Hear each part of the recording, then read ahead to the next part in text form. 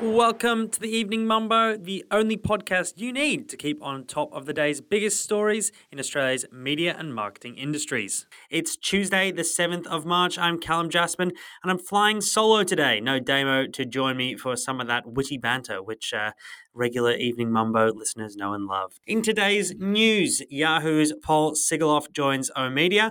Football Australia speaks out against FIFA's Saudi sponsorship. Zenith wins the media account for RACQ, and an update in the Facebook and Cambridge Analytica case.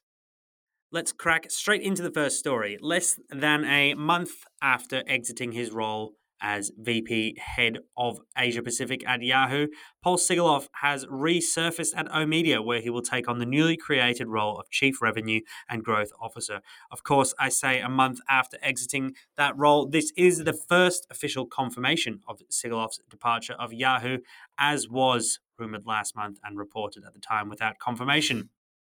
The new role replaces the remit previously held by Chief Sales Officer at oOh!, Tim Murphy, who departs the company in the coming months to pursue other career opportunities.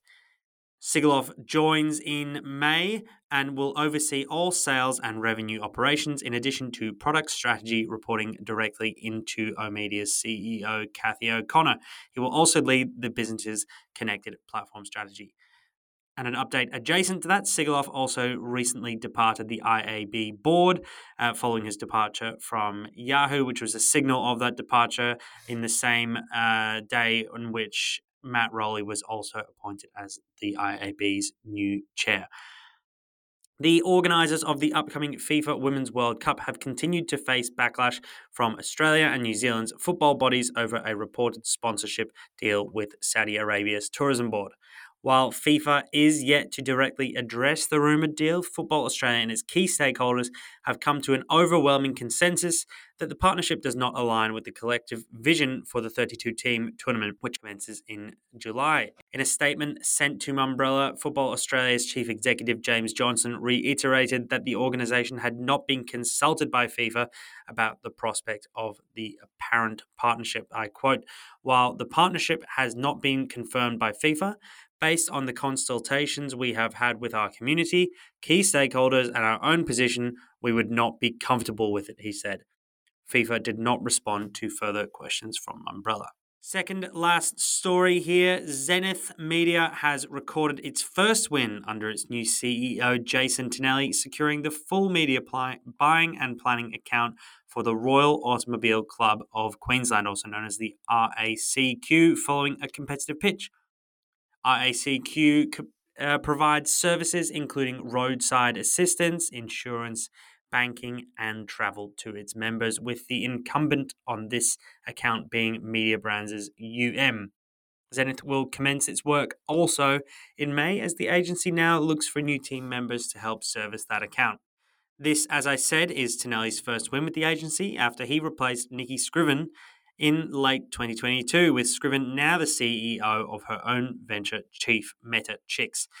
Zenith also appointed its first Brisbane MD in 2022, which is Warwick Taylor, who was previously the general manager at that agency. Moving on to the final story of the day, the High Court has rejected the chance to hear a challenge from Facebook, which it argued should not be facing prosecution for its alleged privacy breach that may have affected,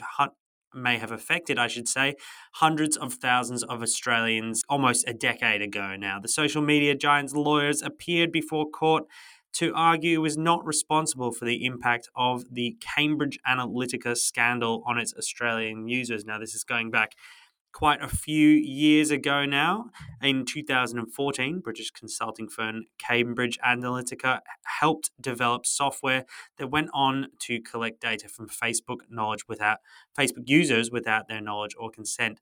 In Australia, 53 people in total logged into the online quiz, which is estimated to have then opened up the data of around 300,000 Australians. That number in America was much, much larger, close to the 75 million mark, which was reported to be used as psychological profiles, which were created in order to target political messages during Donald Trump's 2016 United States election campaign. The Australian Information Commissioner, alleges that Facebook breached Australian privacy laws between the dates of March 12, 2014 and May 1st, 2015. Those were the biggest stories of the day on March 7th. Do not forget, once again, the Mumbrella Award entries are now open. Please like, subscribe, and follow. We'll be back tomorrow on the Mumbrella Cast feed. See you then.